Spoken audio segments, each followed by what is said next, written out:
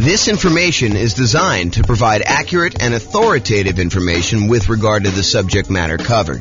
It is offered with the understanding that the presenters are not engaged in rendering legal, accounting, or other professional services. If legal advice or other expert advice is required, the services of a competent professional should be sought. Welcome to the Spring Hill Real Estate Investing and Real Estate Financial Planning Podcast. Learn all about investing in real estate in Spring Hill, Florida, with a combination of real estate financial planning and modeling with numbers specific to Spring Hill, plus syndicated, more generalized recordings of live and pre-recorded real estate investing classes. Not all of them specific to Spring Hill. Be sure to stay tuned after the podcast for a message from our sponsors.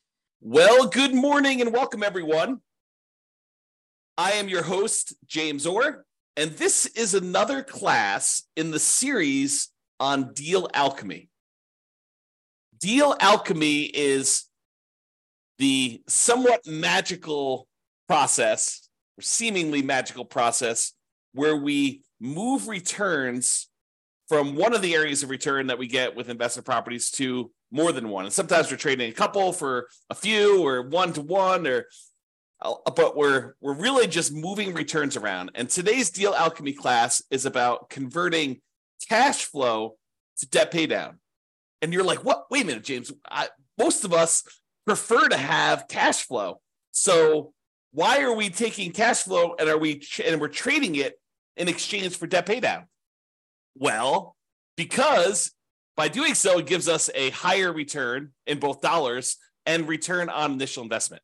So there's one reason why you might want to consider kind of moving the return from cash flow to debt pay down. So we're going to jump into it. This is part of the series of classes we're doing on Deal Alchemy. I think last week we talked about improving cash flow. I think we did through lease options, if I'm not mistaken. I think we did lease options last week where we used a new strategy and we changed how the returns got kind of moved around in the different areas. So alchemy, for those that don't know the definition, this is the dictionary definition of alchemy, a seemingly magical process of transformation, creation, or combination.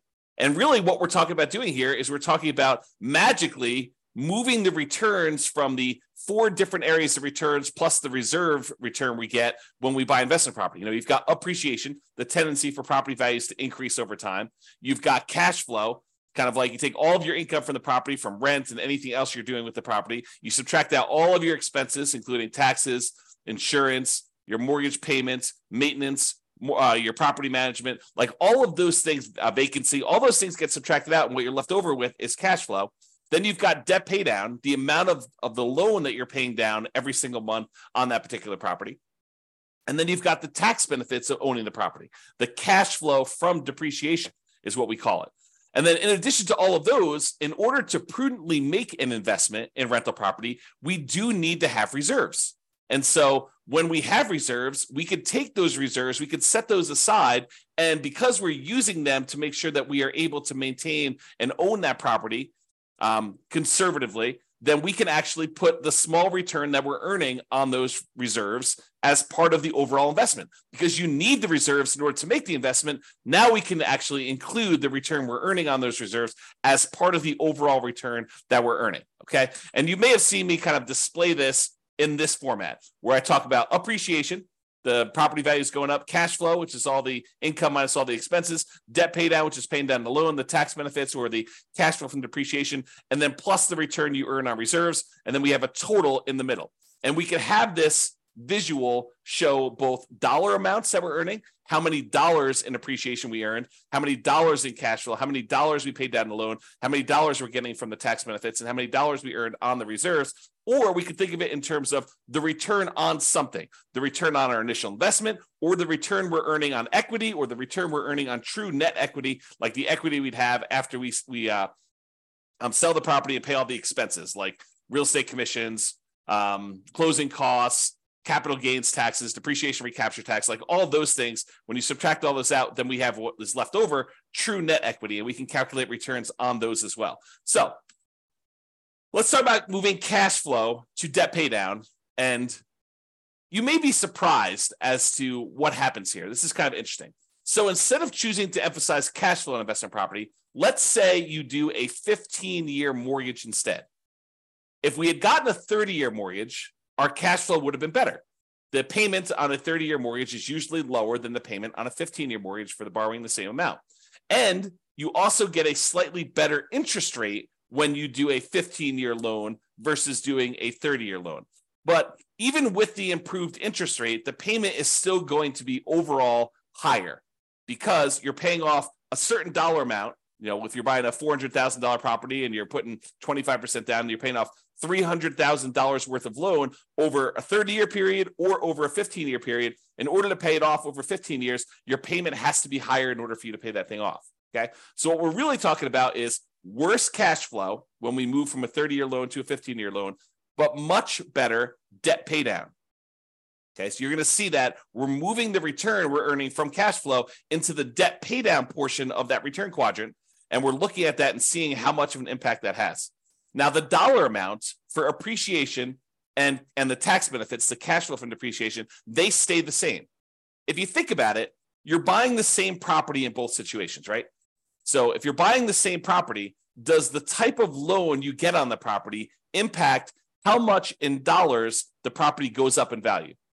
No, if you buy a property, that property is going to go up whatever it goes up or down, you know, depending on what market you're in and what's going on in the marketplace. But in most cases, that property is going to go up the same amount, whether you have bought the property free and clear, or you bought the property with 100% financing, or you bought the property with 50% down or 80% down, or you got a 30-year loan or a 15-year loan. It doesn't matter. If you buy a $400,000 property, as an example, and it goes up 3%, that means that it went up $12,000. It doesn't matter what loan you had to do that, okay? Now, in addition, when you buy a property, the price you pay originally, after you subtract out the value for the land, the value of the building we can depreciate for residential properties over 27 and a half years. So again, that doesn't matter what type of loan you got or how much you put down.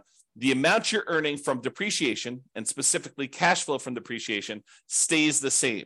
So it doesn't matter what loan type we got, the amount from appreciation and cash flow is going to stay exactly the same. Now, a higher mortgage payment, because you're getting a 15-year loan than a 30-year loan, means that you should set aside more in reserves. Because when you want to think about your reserves, you're setting aside the money that you need to hold the property for a certain period of time. So for example, if we're setting aside 6 months of reserves, by having a higher mortgage payment, we need to set aside 6 months of that higher mortgage payment rather than the 6 months of the lower mortgage payment we would have if we had put if we had decided to do a 30-year loan. Okay, so the higher mortgage payment means you need to set aside more for reserves. That ends up changing the amount you have in reserves, and therefore the amount you are earning on the reserves. You know, if you have $10,000 in reserves versus $8,000, then the amount you're earning on those reserves actually has gone up a little bit. Okay, that just makes sense, right? Now, the dollar amount for cash flow, for debt pay down, and for the reserves changes, right? Our cash flow is actually going to go down a little bit. The amount we're paying down on the loan is going to go up a little bit, and the amount we're earning on reserves is going to go up a little bit. The dollar amount for the appreciation and cash flow from appreciation, they do not change at all when we switch from a 30-year loan to a 15-year loan. And I'll show you this visually here in a second. Now, more reserves also means that we have more in the denominator when we're calculating our return on investment calculations, okay? Because we count the reserves as something that we needed to invest in order to buy the property. So in order to go acquire property, we definitely need the down payment amount. We definitely need the closing costs. But what I'm telling you now is you also should set aside the reserves you need in order to prudently own that investment property. And by putting that reserve aside, then that should count as part of the amount of money you needed to make the investment in that rental property. So that needs to be included when we do our calculation for return on investment. Anyone who is using like someone else's spreadsheet, not the world's greatest real estate deal analysis spreadsheet that automatically does this for you, but anyone using these other spreadsheets, you're analyzing your deals incorrectly. Another way of saying it is you're lying about your returns. If you think about it, if you're using someone else's spreadsheet and you're analyzing a deal and you're saying, look, I'm getting this return, and you're not including the amount you need for reserves in your return on investment, you're basically saying, you know, either one or two things happening. Number one is you're actually saying that you can make this investment without the reserves, which you cannot. I mean, the lender's going to require reserves. So that should tell you something, that they're going to require it if you go do the thing. And that you think that you can make this investment safely without having some money set aside for reserves in case there is any type of vacancy, or you do need to make some repairs on the property, or there is some CapEx or something like that. So we all know that you need reserves. So if you're not saying that you have reserves in here, then you're lying about your return. So you have to include the reserves on there in order to make a true calculation of what your return on investment is. Doing it any other way is lying about your return. It's inflating your return. It's the return you tell at a cocktail party when you want to brag about how you're doing in your real estate investments, right? I mean, that's what you're doing. You're going to tell your friends, look, I put no money in this deal, so I'm getting an infinite return on my investment. There is no way you can have no money in a deal because you have to have reserves. So you're always going to have something in the denominator. Okay? All right. Enough of that little side tangent there.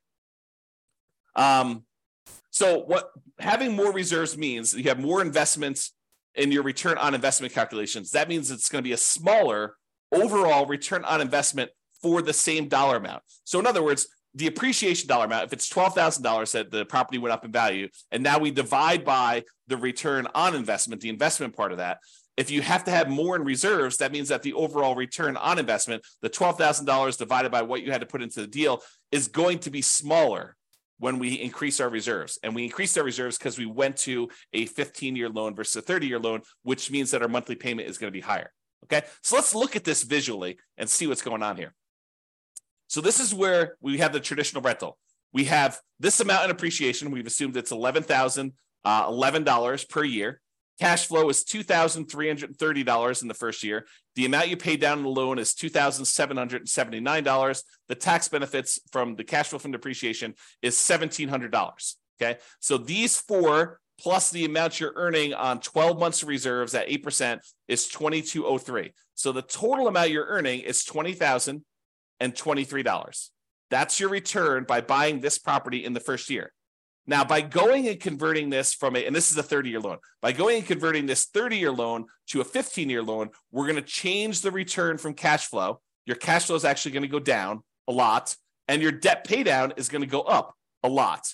However, the appreciation dollar and the tax benefit dollar are going to stay the same, and the reserves are also going to change because we need to have more reserves. Okay, so when we do that, it looks like this, the 15-year mortgage on the right. So appreciation is the same.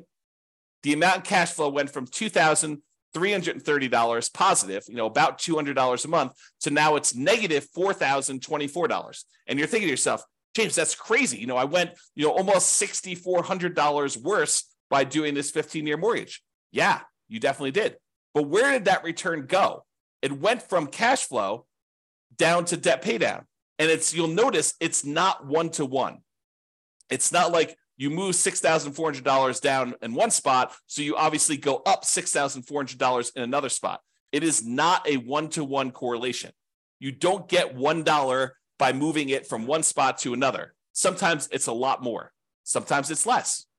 Okay, so you got to go and look at the math and see what happened here. So now we went from earning $2,779 paying down the loan. So now we're paying down $10,551. Just by changing from a 30-year loan to a 15-year loan and the slight changes that are related to that. The one change that's probably most predominant is the fact that your interest rate is a little bit better on a 15-year mortgage than on a 30-year mortgage. Okay, so now the tax benefits also stay the same. They're both $1,700. And because we had to increase our reserves, we went from earning $2,203 to earning $2,762. Okay, so that's about $500 more. Now, overall, the return went from $20,023 for the entire thing, all 5 areas of return, when you had the 30-year traditional rental. Now it's going to be $22,000 even. So you increase your overall return by about $2,000 just by changing the loan. But the characteristics of the investment are very different, right? Is this when we talk about the return quadrants, a lot of times we talk about the 2 top ones tend to be market specific, market dependent, and they tend to be more speculative in nature. Do we really know that a property is definitely going up in value next year? No. we're speculating that we're going to see appreciation on the property. And if you came to the class yesterday, watched the video yesterday, I went through all the data for the last 133 years, showing you what the chances are of you seeing positive appreciation in the marketplace. Okay, so the top two quadrants are speculative. We don't really know what appreciation is going to be. We're speculating that it is going to be going up in value. It could go down. It could stay the same. It could go up. It could go up more than what we're estimating. It could go down more than what we're estimating. Really, we don't know. It's speculation. The same thing is true for cash flow. And a lot of people, especially newer investors, want to argue with me. They're like, no, cash flow is fixed. I know the rent I'm getting on my property, and I know the amount of my expenses. And I'm telling you, you do not. Rents change over time. Sometimes rents go up. Most of the time, rents go up. However, rents can go down.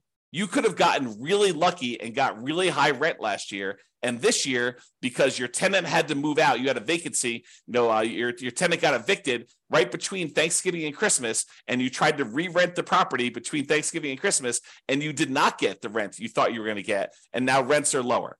Or there were unexpected repairs on the property, and instead of having 10% set aside for maintenance, you needed 20% set aside for this year. Cash flow is speculative as well.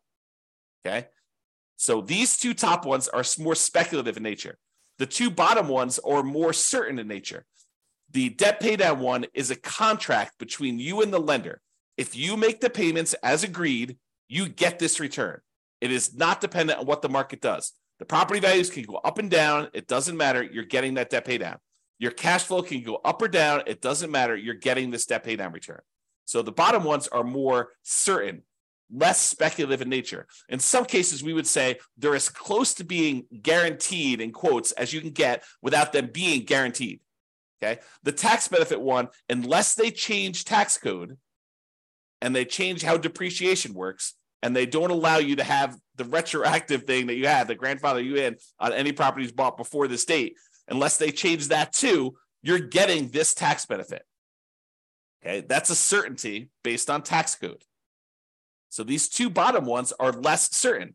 So what we just did by going from a 30-year loan to a 15-year loan is we moved away from more speculative returns to more certain returns.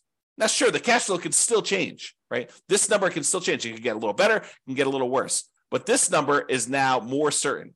So we've moved some of our return to being more certain than before. Okay?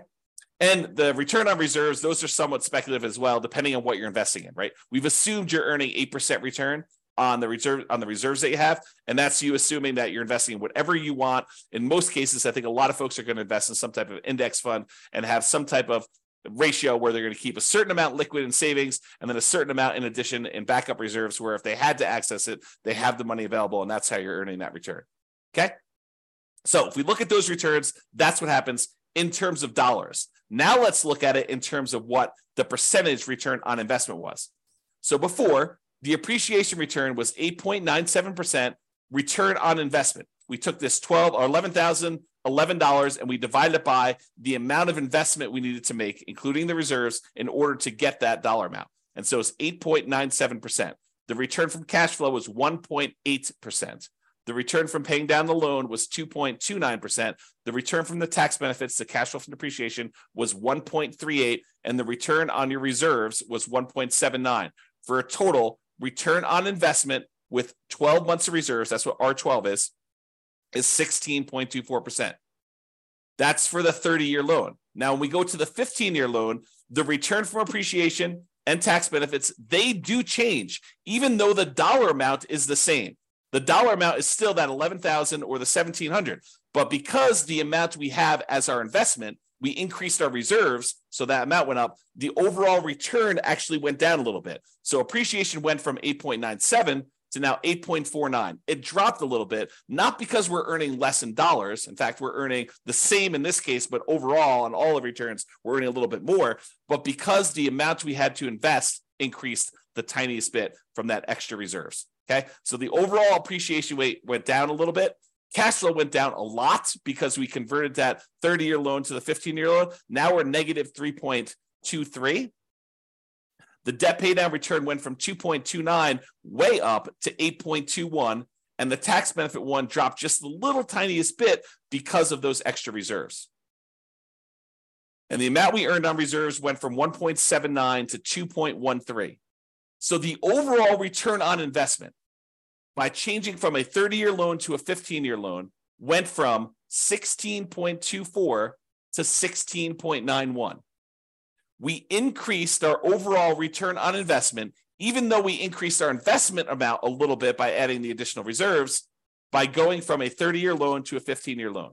And that is why, even though the overwhelming majority of real estate investors, especially newer investors, are hyper-focused in on cash flow, and I think it's partially because they believe that that's what's going to get them to financial independence fastest, when that may not exactly be true. We'll talk about this in another class, but the idea is they think that they're going to use the cash flow in order to be FI, when in fact, some of the properties that they're going to own will probably be their cash flow properties, but other ones are going to be used as rocket boosters to get higher returns. Then you're going to either sell or refinance, or in other words, get rid of those, use that money in order to then pay off other properties.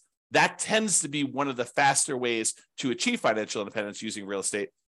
But it's a strategy that if you're not looking really far ahead and saying, okay, these are the properties I know I'm going to keep, they're the ones I'm going to own in retirement that I'm going to be using to fund my retirement with their cash flow. These are the ones that I really just need to maximize the return with, because really what I want to end up doing with these is sell them off to then pay off the other properties to get cash flow. So you need both in most cases, unless you're just willing to, buy the properties you need and let the cash flow increase over a long enough period of time. But it's faster for you to do the other strategy, where you sell off some properties and you end up paying off other ones.